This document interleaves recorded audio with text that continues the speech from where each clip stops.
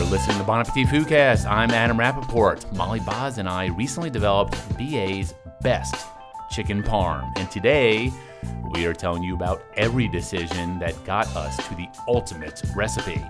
After that, my good friend and GQ contributor Brett Martin is on the show. Right before there were lockdowns across the country, Brett had just finished reporting his best new restaurants list for the magazine, which is out now. The timing, no doubt, was strange, and you might even say bad. So I talked to Brett about what it meant to write a piece celebrating restaurants when they're currently in such a dire place. All right, let's get started. Here's Molly Boz. Boz, are you ready to parm it up? I thought we were going to ring the parm alarm. Don't you want to ring the parm alarm with me?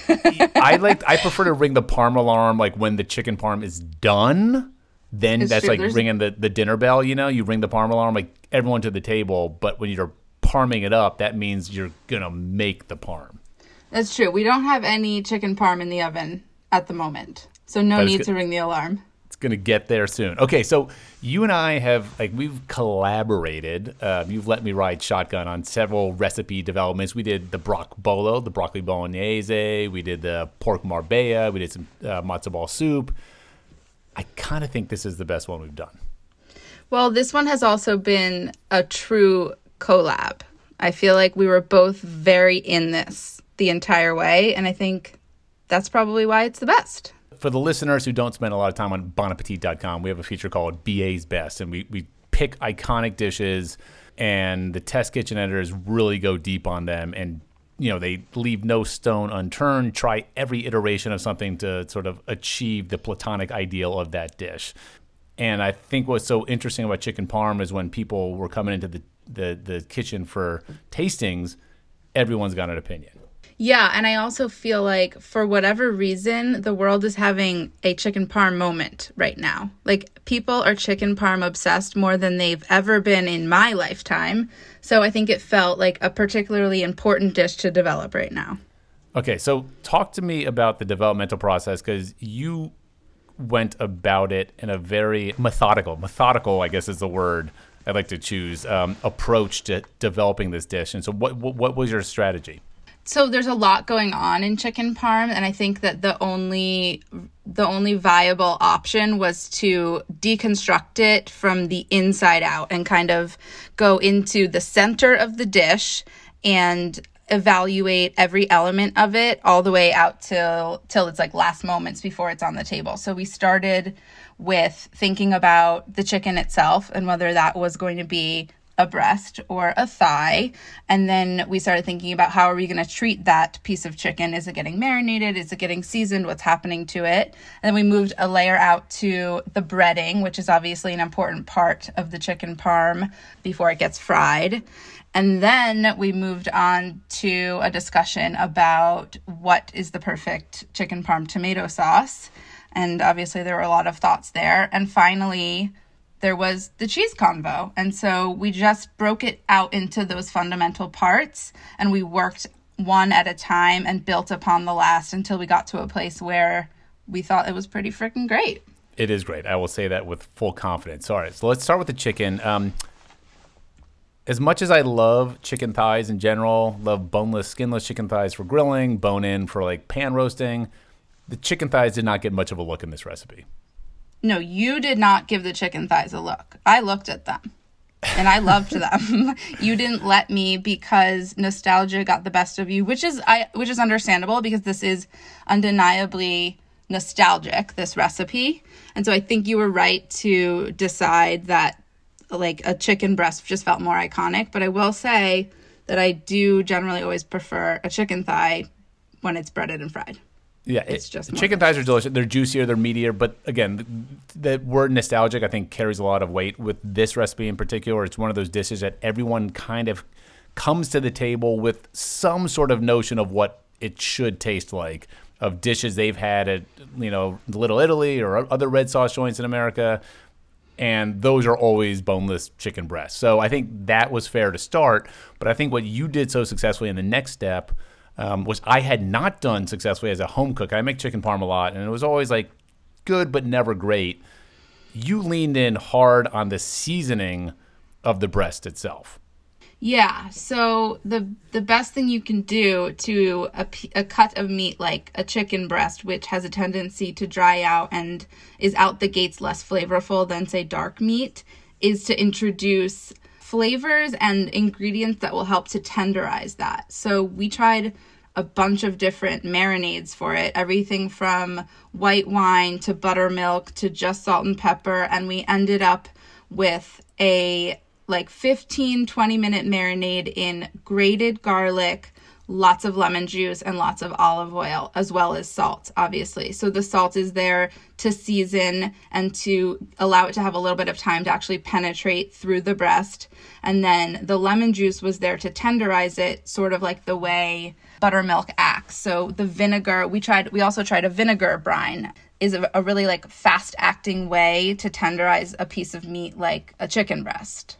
The grated garlic, I also love. Well, you guys do this a lot in the test kitchen. You take a whole clove of garlic in a microplane and just grate it back and forth, and that sort of supercharges the marinade. Instead of just having 2 cloves smashed, that grating sort of coats each chicken breast and really sort of penetrates flavor-wise. And so that there's something just so Italian tasting, tastes like Italy, the olive oil, the lemon, the garlic, and to your point, it also tenderizes the meat, which I thought was really cool.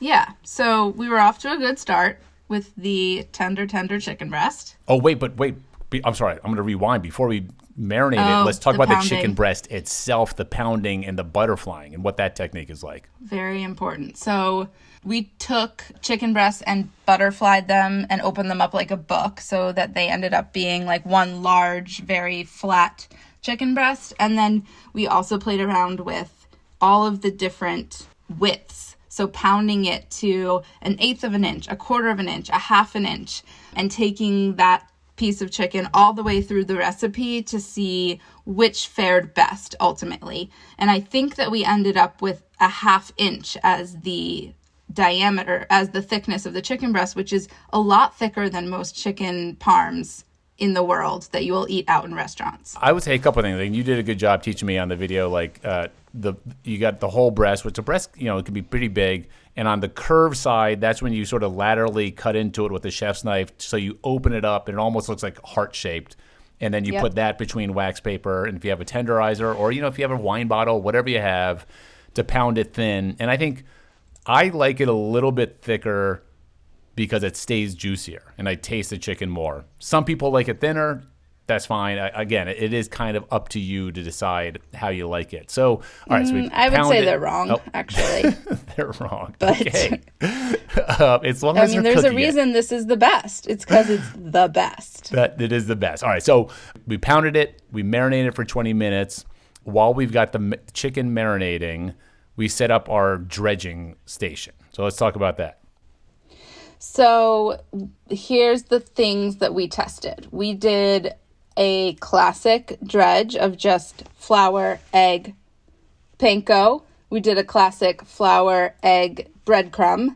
We did a flour, egg mix of panko and breadcrumb, flour, egg mix of blitzed panko and unblitzed panko. Can I just interject there?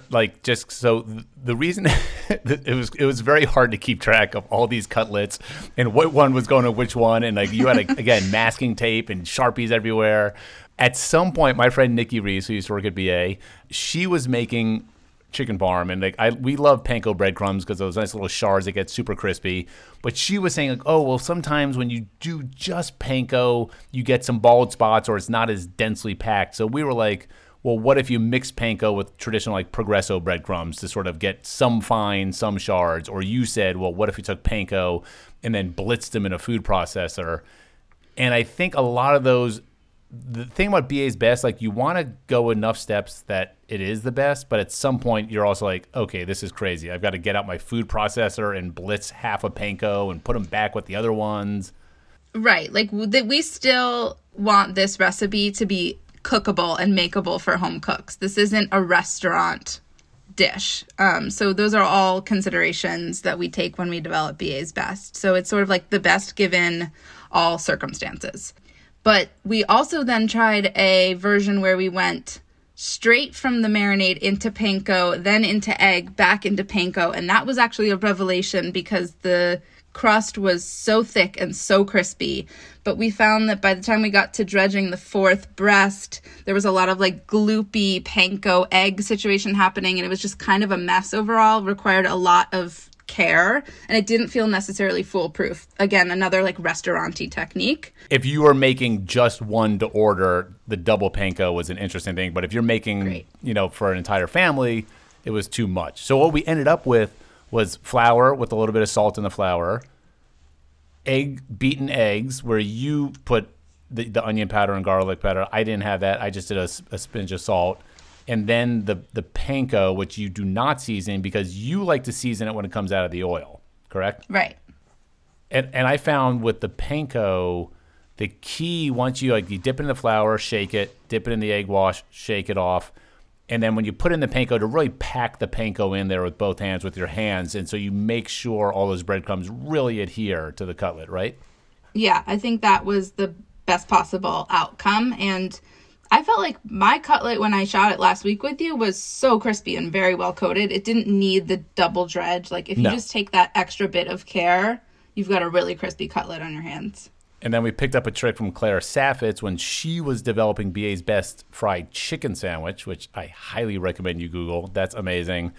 She found that after you bread your cutlet, put it in the fridge for about a half hour or so, and that helps all the coating and everything to adhere and really become one with the chicken breast, right? The flour and panko sort of hydrates with that egg and the marinade, and it becomes this like crust. Yeah. So you got these breast cutlets breaded, awesome, they're ready to go. One thing I've kind of learned from you in terms of when I'm frying things or frying, I guess, I felt like I've never used enough oil. You go all in on the oil. Yeah, you need to have enough oil in your skillet such that the cutlet doesn't touch the bottom of the skillet, because those like contact points will brown faster than the rest that's not touching it. So like there needs to be a good, I would say, 1 inch of oil, which doesn't sound like a lot, but is actually can be up to like 3 or 4 cups depending on how wide your skillet is. Skillet or a Dutch oven. I like a Dutch oven with the high sides. Yeah, and I think it should be floating, and that's what's going to give you that really even golden brown crust, which you achieved in the video the other week. Also, to my friend of the pod, Gabe T, he was texting me the other day. He's making chicken parm this weekend. He was asking about, well, do I use olive oil? Do I use a mix of olive oil and neutral oil, just neutral oil? We found just neutral oil, correct? Like vegetable oil, grapeseed, etc. I'm not a big fan of frying in olive oil because A, it's very expensive when we're talking about a quantity as large as 3 cups. But B, olive oil is really strong in flavor, and we already had so much going on, and we were trying to strike a balance of all these different elements, and to then fry it in olive oil and have olive oil be the like predominant overwhelming flavor didn't exactly feel right. Yeah, it felt unnecessary. Also, the fact that the olive oil has a pretty low smoke point, and it's just not worth the hassle. And to your point, the meat is already so flavorful. There's the breading is seasoned, and we haven't even gotten to the sauce and cheese. So, sauce. We went back and forth on this one. Again, we did like a million bajillion tests. We tried crushed tomatoes. We tried pureed tomatoes, hand crushed tomatoes. We did versions with just onion and butter a la Marcella Hazan. We did versions with onion that was diced and chopped garlic, and we thought that was too chunky. We did versions with halved onions and no garlic. It went on, and we thought we had it, I think, at one point when we used crushed tomatoes with a halved onion, so not diced up, and some garlic and tomato paste, which was there for like depth of flavor and to really bring out the tomatoiness of it without having to stew the sauce for hours. And then there was this whole discussion about the consistency of it, and that's when you brought up the like micro minced onion. And you were just telling me that the reason my sauce had been too chunky all along was that I wasn't mincing my onion finely enough.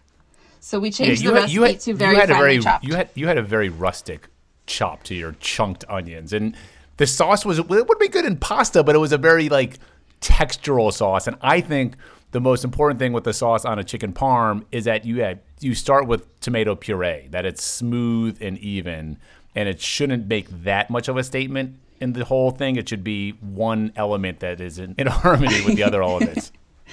Yeah, I really appreciated that insight, actually, because I wasn't thinking of it that way. And I was kind of like, it's Italian, it's rustic, like just throw it in the pot. But I thought your restraint was really important, actually, ultimately in this dish. How long, I think you and I differ a little bit in terms of how long you like to simmer a sauce for. I think you like to go a little bit longer for a more concentrated flavor. Is that fair to say? Yeah, I'm wary of people getting, pardon my French, shitty canned tomatoes and not letting them go long enough and them having this like really tinny, acidic, uncooked tomato flavor. So for me, it's like better to err on the side of more cooked when it comes to canned tomatoes. I think that's a really good point. I mean, if you can find them and afford them, and they're not that expensive, but if you can get the imported Italian San Marzano tomatoes. So I love that Muti brand, and they have just jars of pureed tomatoes, just simple pureed tomatoes, clean, delicious. And then to that, you add the olive oil and garlic and stuff. And oh, yeah, the other point that you made getting back to frying the cutlets in olive oil, like there's enough olive oil in the sauce that introduces an olive oil flavor. You don't need it also in the pan. That's the other key to a great tomato sauce is not holding back on fat. Tomatoes are so inherently acidic and sort of sweet that they need fat to balance them and to turn them into this like very unctuous, fatty, for lack of better words, sauce. We also do what a lot of Italian nonas might do is we add a bit of sugar to the sauce, like 3/4 of a teaspoon, just to balance some of the acid in the tomatoes. Okay, so the cheese is interesting because the one recipe we had on site already was from Pietro's, which is an Italian steakhouse that I love in New York City that I've written about a lot. But that chicken parm, it's kind of a different beast. It's super thin. You and I went with Chris Morocco and Sola, pounded super thin, a thin layer of sauce, and then only Parmesan cheese, which gets all sort of bruleed and blistered on top. But what it doesn't give you is that nice, big, gooey cheese pull that I think so many of us equate with a good chicken parm.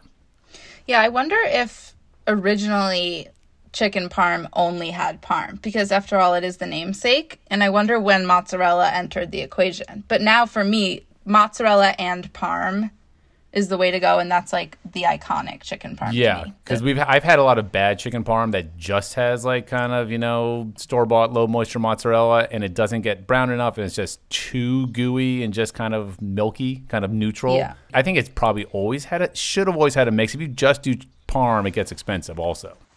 Yeah, and there's a lot of parm in ours. Like I think it's 6 ounces maybe, which is like a fat wedge. I have the recipe right up here. This is enough for like 4 people, but 6 ounces of low moisture mozzarella. So like if you go to the grocery store, that's the kind in the refrigerated unit, just wrapped up.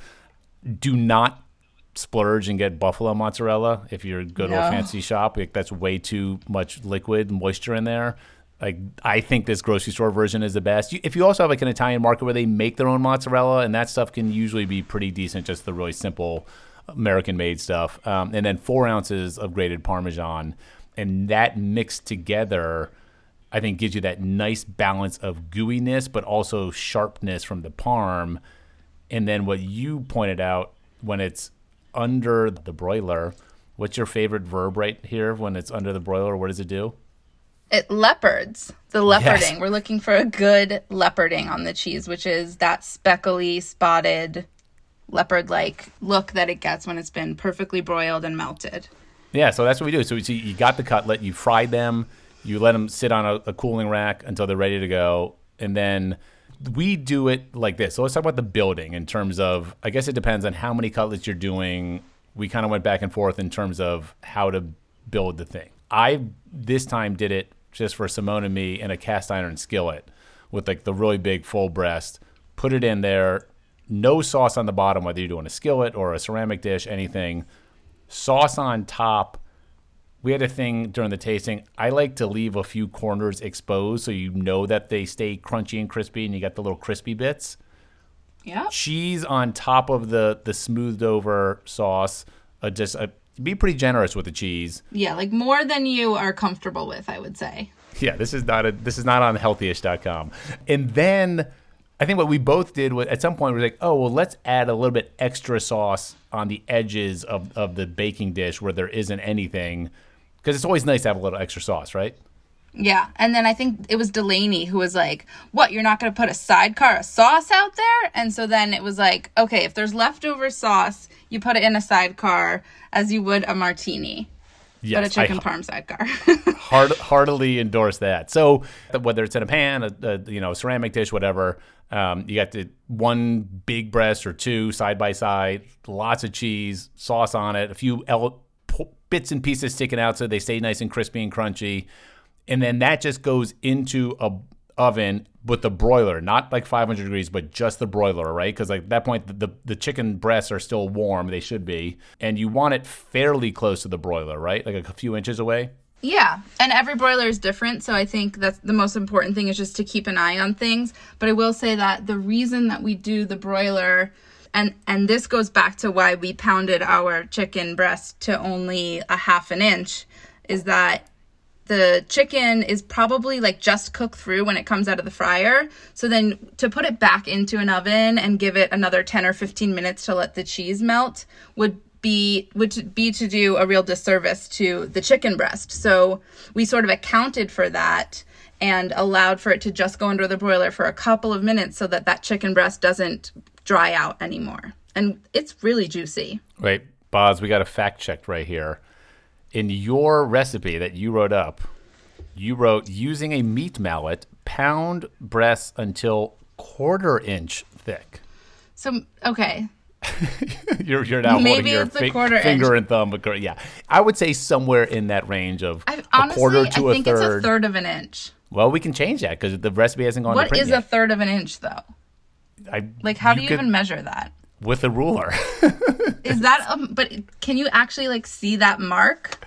Well, I would say, listen, in terms of, again, this kind of comes back to personal preference. It's not super thin, like going back to the days of like veal milanese or veal piccata or whatever. It's not that super pounded thin. It's you want some meatiness still. Also, unless you're really skilled, there's going to be parts of the breast that are thicker than other parts. That just kind of happens. But I think in that somewhere of a third to a quarter, a half inch is probably a little bit thicker than you want. At least that's what you wrote. So anyway, so hit it into the broiler. It gets all leoparded on top. It's bubbly. There's little brown spots. You pull it out, and then the finishing touch. Oh, geez. Why are you asking me to do this? This is like your big claim to fame in this recipe. Well, all right, so we stole this actually from your favorite restaurant in Brooklyn, Bernie's, where they do a really beautiful chicken parm. What I loved about the photo there is that, so you got the white, bubbly sort of leoparded cheese, you have the bright red sauce, the crispy cutlet, and then they hit it with like this confetti of finely minced parsley. So you got the red, the white, and the green, and it's just like, oh my God, that's so beautiful. The Italian flag. Yeah, so you made a big thing about micro-minced parsley. It calls for like 1 tablespoon or like 1 teaspoon of micro-minced parsley. And it was always just like, don't forget the micro-mince. So it's like having a birthday cake and forgetting to put the candles on top. You got to have that. It is a game changer. I would say don't not make it if you can't find parsley. Parsley is easy to find, so it's a very nice finishing touch, and you bring it to the table and everyone's like, woo. But the funny thing about this, like, we made it the other day in this video we shot, and Simone was around. She's like, oh, can I have a bite? And immediately she was like, oh my God. And you can tell when someone says something's good just because they're on camera. Yeah, and you can tell when they're like, oh man. Yeah, it was just, God, it's so good. It's just one of those things. I would say the one problem with this recipe is it's so good you can't stop eating it. And next thing you've known, you've had like 3 servings. Oh, let's talk about your controversial next day salad. I don't think it was controversial for anyone but you. Come on, all right, go ahead. Okay, I will. Thank you. The next day, I had an abundance of leftovers, and I was in the mood for a salad. And so I made like a really vinegary chopped Italian salad. And then I sliced up my cold chicken parm, and I did not reheat it, and I laid it over it. And it was maybe the best salad I've ever had in my life. And so then I posted on Instagram asking people the question, is cold chicken parm better than hot chicken parm? And what did they say? The polls showed that like 70% of my following prefers cold chicken parm. And you were the only one who took offense to that. First of all, polls often show that the public doesn't know what they're talking about. So people can say like, oh my God, I love cold pizza, but like no one loves cold pizza more than hot, crispy, gooey, cheesy pizza. And it's the same thing with chicken parm. It's like, it's not to say you don't like it the next day. It's not to say that you're not stoked it's in your fridge when you open it up and you're like, you come back from the bar or whatever. But I mean, it's never going to be as crispy and gooey and juicy and everything as hot chicken parm. I know, but it's crispy gone soggy, man. It is crispy gone soggy, paging a meal stonic. So yeah, I do like that combo of the chicken parm. That's again like the meaty, cheesy, oily chicken parm on top of a really bracing, vinegary chopped Italian salad. Delicious. So, Molly Boz, I'm extremely hungry right now. You were awesome. Thank you so much, and see you back in New York one of these days. Okay, good to see your face. Bye. Bye.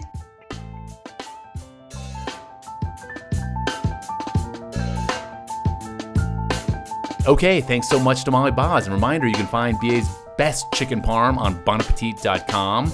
But before you go make it, here is Brett Martin.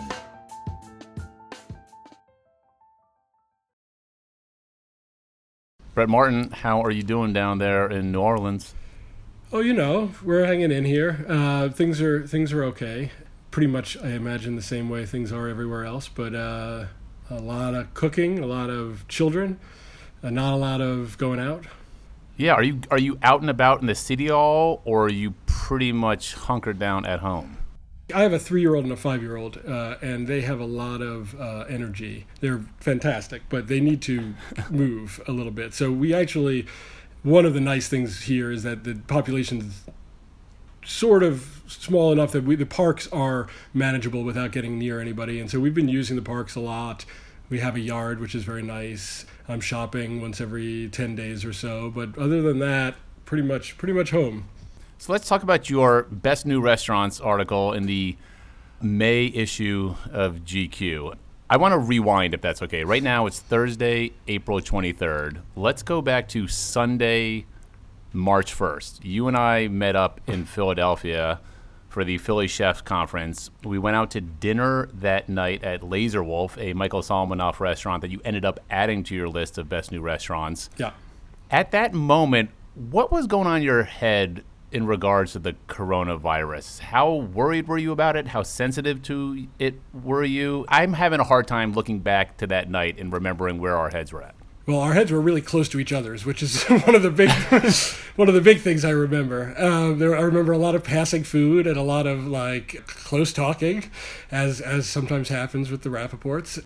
And I remember it as this last night. It was the last night of my travels, as it happens. My about 3.5 months of travel for this story. So that was my last dinner. And the truth of the matter is I'd given very little thought to coronavirus at that point. It was like a sort of background noise.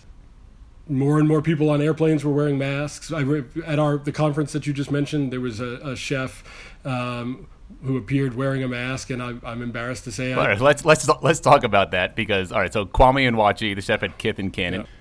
And at the time, it was like, oh my God, is he overreacting? Is that a bit much? Is Kwame sick? But looking back, I'm like, oh my God, we all should have been wearing masks. We were in a extremely crowded series of rooms at Drexel University, a bunch of chefs and media people packed in there. And I look back at that. That was Monday afternoon. On that Saturday night, I was at a crowded friend's 50th birthday party in Washington, D.C. I was on the Amtrak both times from D.C. to Philly, Philly to New York. And you look back and you're like, oh my God, what were we doing? But I'm with you. And we were at Laser Wolf enjoying some very wonderfully grilled meats and meze and whatnot. It was just not in my mind. No, there was a giant Purell next to we stayed in different hotels, but at my hotel, which is where the conference was, there was an enormous gallon jug of Purell next to every elevator. And I remember thinking, oh, that's funny. It was almost a conversation piece more than a serious health concern at the time. Yeah. Well, I mean, as it turns out. So, and of course, yes, this was a conference filled with people from all over the country who were probably making the conference rounds, and a lot of handshaking and hugging. And it's actually a very good memory if I think back on it. But it's incredible to me how quickly things changed when I got back to New Orleans, which was, just shortly after that. Yeah, so about a little over a week or so later, I mentioned this in a previous podcast, but there was that infamous night when Tom Hanks tested positive, the NBA canceled its season. That was a Wednesday evening, maybe the 10th, I think. And then that's when everything got extremely real and the dominoes started to fall. And as that was happening, here you are at home having to write this. How many words is your article? 5,500 words or something, yeah. Yeah, 5,500 word piece on the best new restaurants in America with beautiful photos and layout and print issue of GQ online at gq.com. What's going on in your head? Because this is not a celebratory time right now in the country, and here you are with this very celebratory article. Yeah, it was very awkward timing, to say the least. I had actually written the piece, I think. I'd come home. I was very late already. The piece had probably been due before the night in Philadelphia you're talking about. So I had to write it pretty fast. The places had been chosen. I had written this story, and then that night, as a matter of fact, I was at dinner, nobody checking their phones. I went to the bathroom, checked my phone, and that was when all that Hanks NBA stuff had happened. We were in a very weird position. It's obviously. We were in a position of trying to figure out, making a call, not knowing, if you remember what it was like back then, every day felt like a month.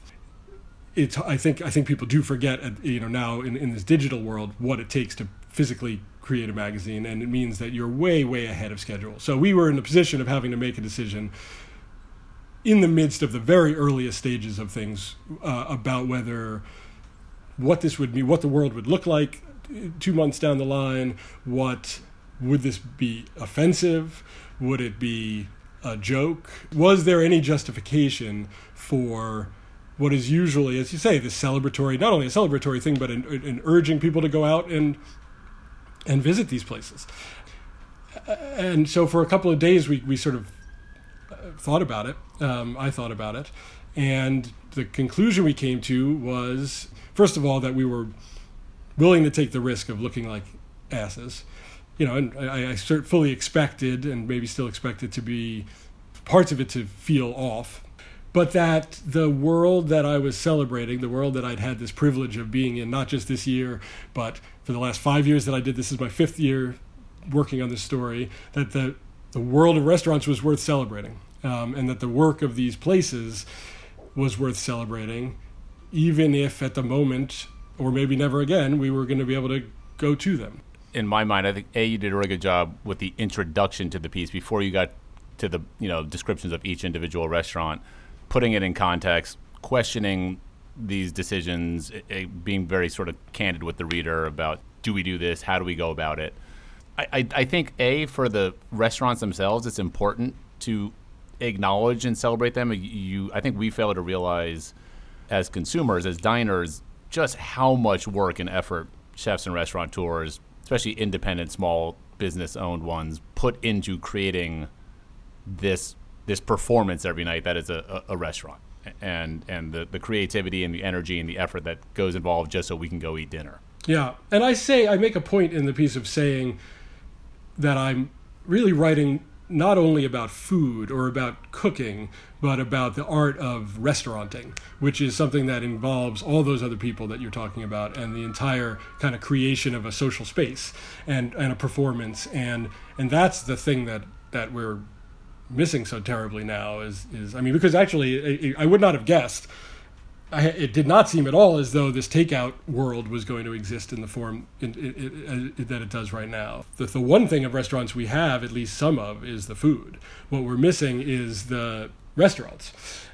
That's the big question, because restaurants as sort of kitchens/food commissaries, I can see that getting going in the coming months as the country tries to get back to work. But it's hard to imagine restaurants, as theater. And if you look at a city like New York or San Francisco, and like New York, these are small spaces, let's say 60 seats in the East Village or something, 50 seats. And the only way they turn a profit, a very slim profit margin, is if they're full all the time, if they're doing multiple turns at dinner. And if restaurants are ordered to, operate at half capacity to maintain social distancing, I don't know how that math works out. I don't know how it worked out before. I mean, I think that's part of what's been revealed, is that it was extremely fragile. It was already sort of ready to collapse. I don't know. I can tell you that I hate delivery and hated it before. And I lived in New York for, as you well know, all my life until I moved down here. But for the last 10 years, I may have ordered delivery twice. And the movement already towards these ghost kitchens and towards the isolation of eating at home was already something that was driving me crazy. So it's fascinating to see that's maybe all we have for a while. It is beyond my imagination to know what restaurants are going to look like. Again, and particularly you're right, in these urban spaces. I think as a chef, like chefs, yes, you love to cook food, good food. I think chefs are just inherently some of the most generous people out there, just in terms of they exist to make people happy. The chef community has always been so involved in charity. Like, that's just a part and parcel of what the restaurant industry is about. But you don't open a restaurant just to make food. It is about the theater. It's about the experience. It's about imbuing your space with the personality you want it to have, and the design and the vibes and the communal energy that one feeds off of when going to a restaurant.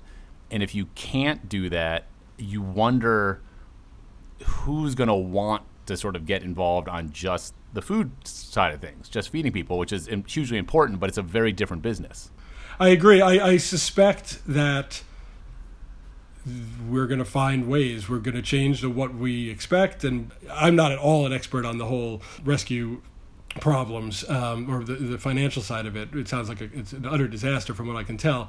But I think you're going to start to see some accommodations. I don't know if you saw that, David Chang's thread asking for photos from reopened restaurants in China was fascinating. And, the way that, plexiglass set up in certain places and checks at the door, the temperature checks. And I don't know. It's interesting about that. Like, people complain about all these things, and it's fascinating how quickly people adapt.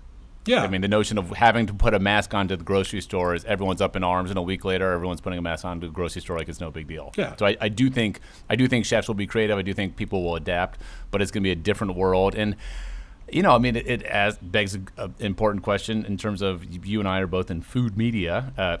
You are a restaurant and food writer. What this does to your job with Bon Appetit, for instance. We will not be doing our annual Best New Restaurants issue, which normally our Hot 10 list would come out with the October issue, print issue of BA, and would be released mid-September online.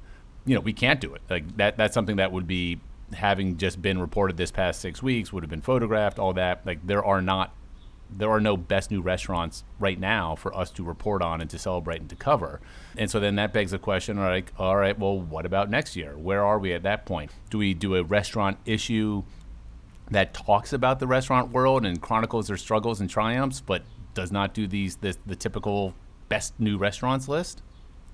Yeah, I mean, I got to say, it was extremely, I felt very cursed at first that this had happened right at the end of all this work I'd done, because it's all about me.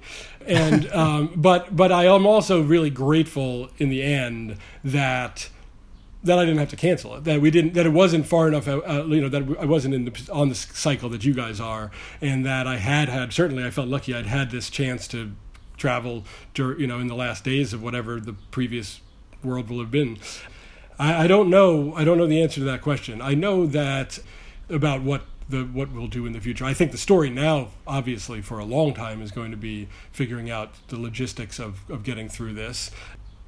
There's a weird, I don't know if this is exactly to the point, but it's something that's been bothering me. There's this weird trend of people conflating this with saying, there was a very popular tweet that was out there, like, who's going to stand in the middle of Fifth Avenue and say, I really miss fine dining, and that got a tremendous amount of play, as though we should all come out of this and throw away all of the pleasure that we take in the higher end of food and eating fancily and all these things. And frankly, I think that will be a tremendous triumph if we get back to a time when for my birthday I can go eat some foie gras. I mean, I know that sounds. It's not that it's not at all that's the first thing on my mind. It's not at all that I don't think that this has exposed certain structural problems that make fine dining problematic, all these things. But I don't hear anybody calling for the end of opera.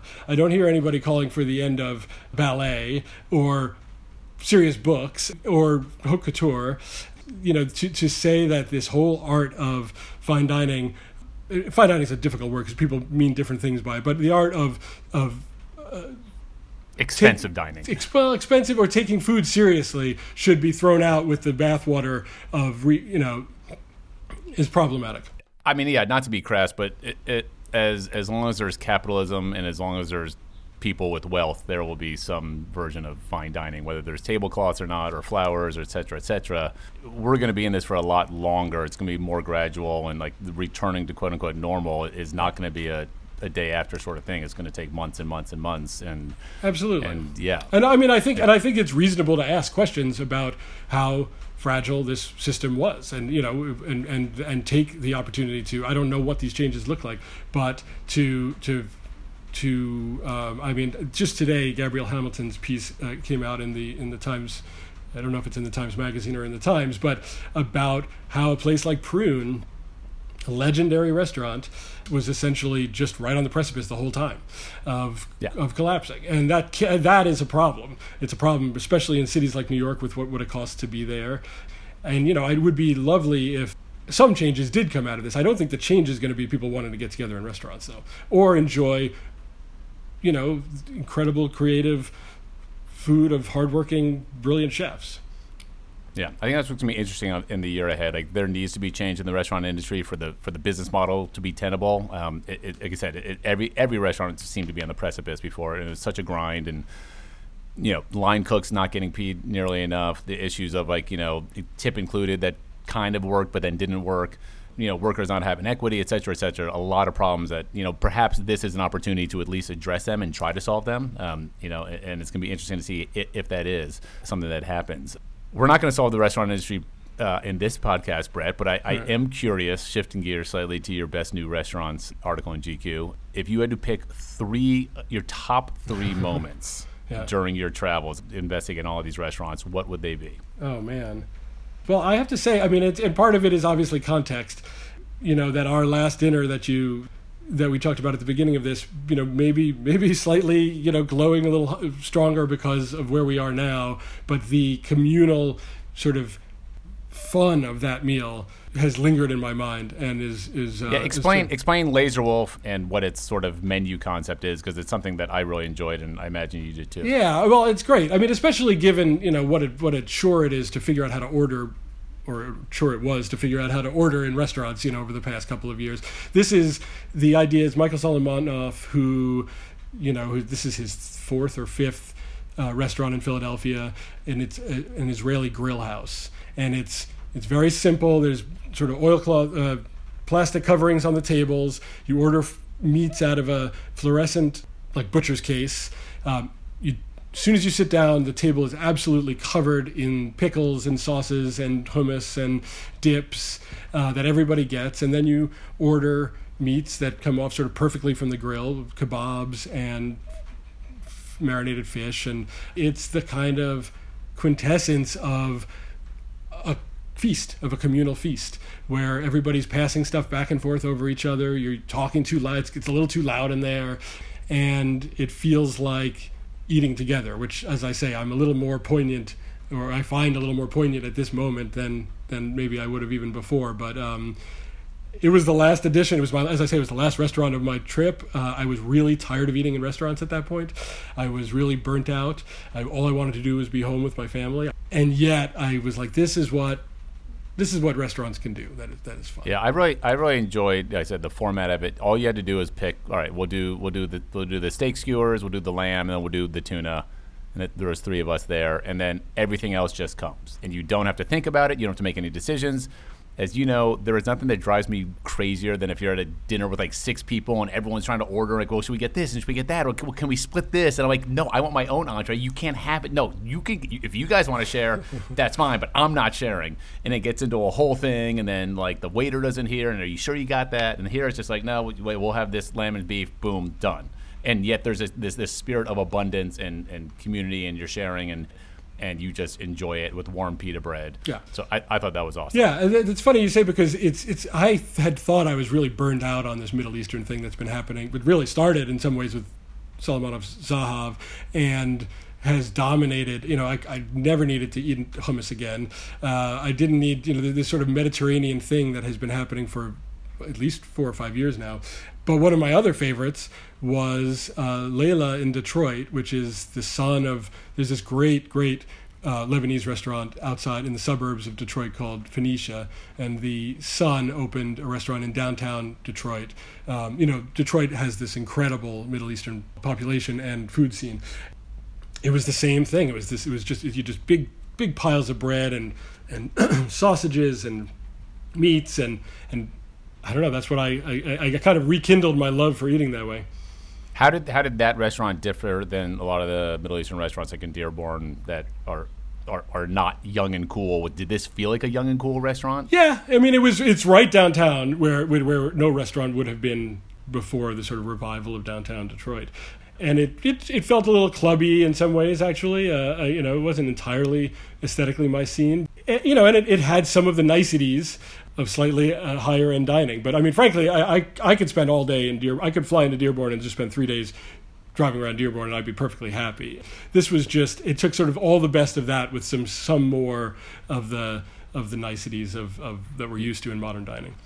Yeah, I love that sort of uniquely American, I mean, not uniquely American, but very American tendency of the younger generation of maybe your parents are immigrants, maybe they came to this country and opened a restaurant, and then you're the kid who grew up in America. If you look like a Chris at Night Market in LA and take in his father's cooking of Thai cuisine and doing his version of a Thai restaurant with natural wine and cool music and good vibes and slightly different menu, but the spirit is still there in in the food of the family. Yeah, I think that's very well put. That's my answer. But so that was another one, and then I mean, I just want to pick. I don't know. I mean, they were great. You get one more. Just one more. I love this shabu shabu place in Austin, Dip Tatsuya, which is like going onto a spaceship to eat shabu shabu in your own little. Yeah, talk about those guys, the restaurateurs and chefs who we've put on our best new restaurants list. You did a couple years ago. Can you just give the reader some background on them? Yeah, they're just these brilliant. We were talking about how a restaurant is more than just food.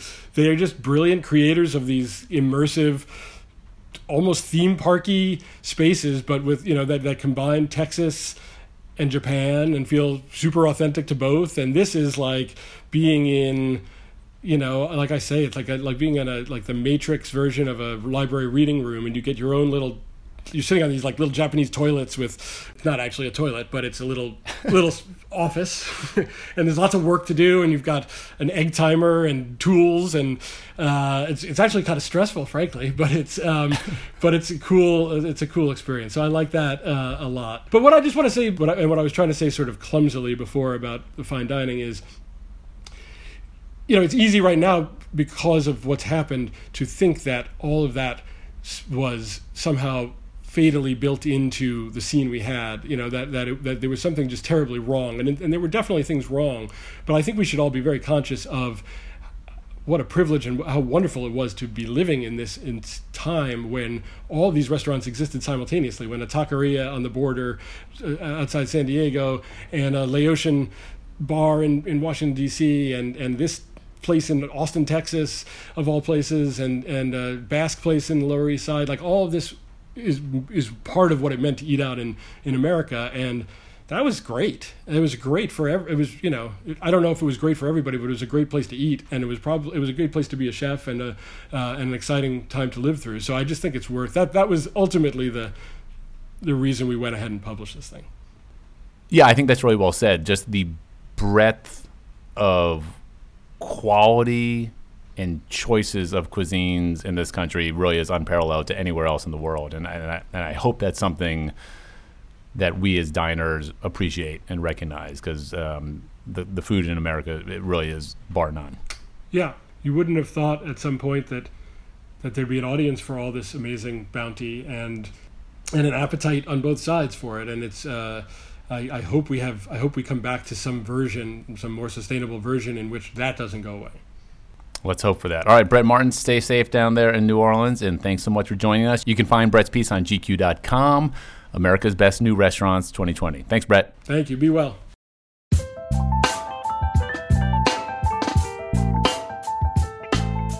The Bon Appetit Foodcast is produced and edited by Emma Wartzman, with additional programming help from Carrie Polis and Elise Inamine. Our theme music is by Nathaniel Wartzman.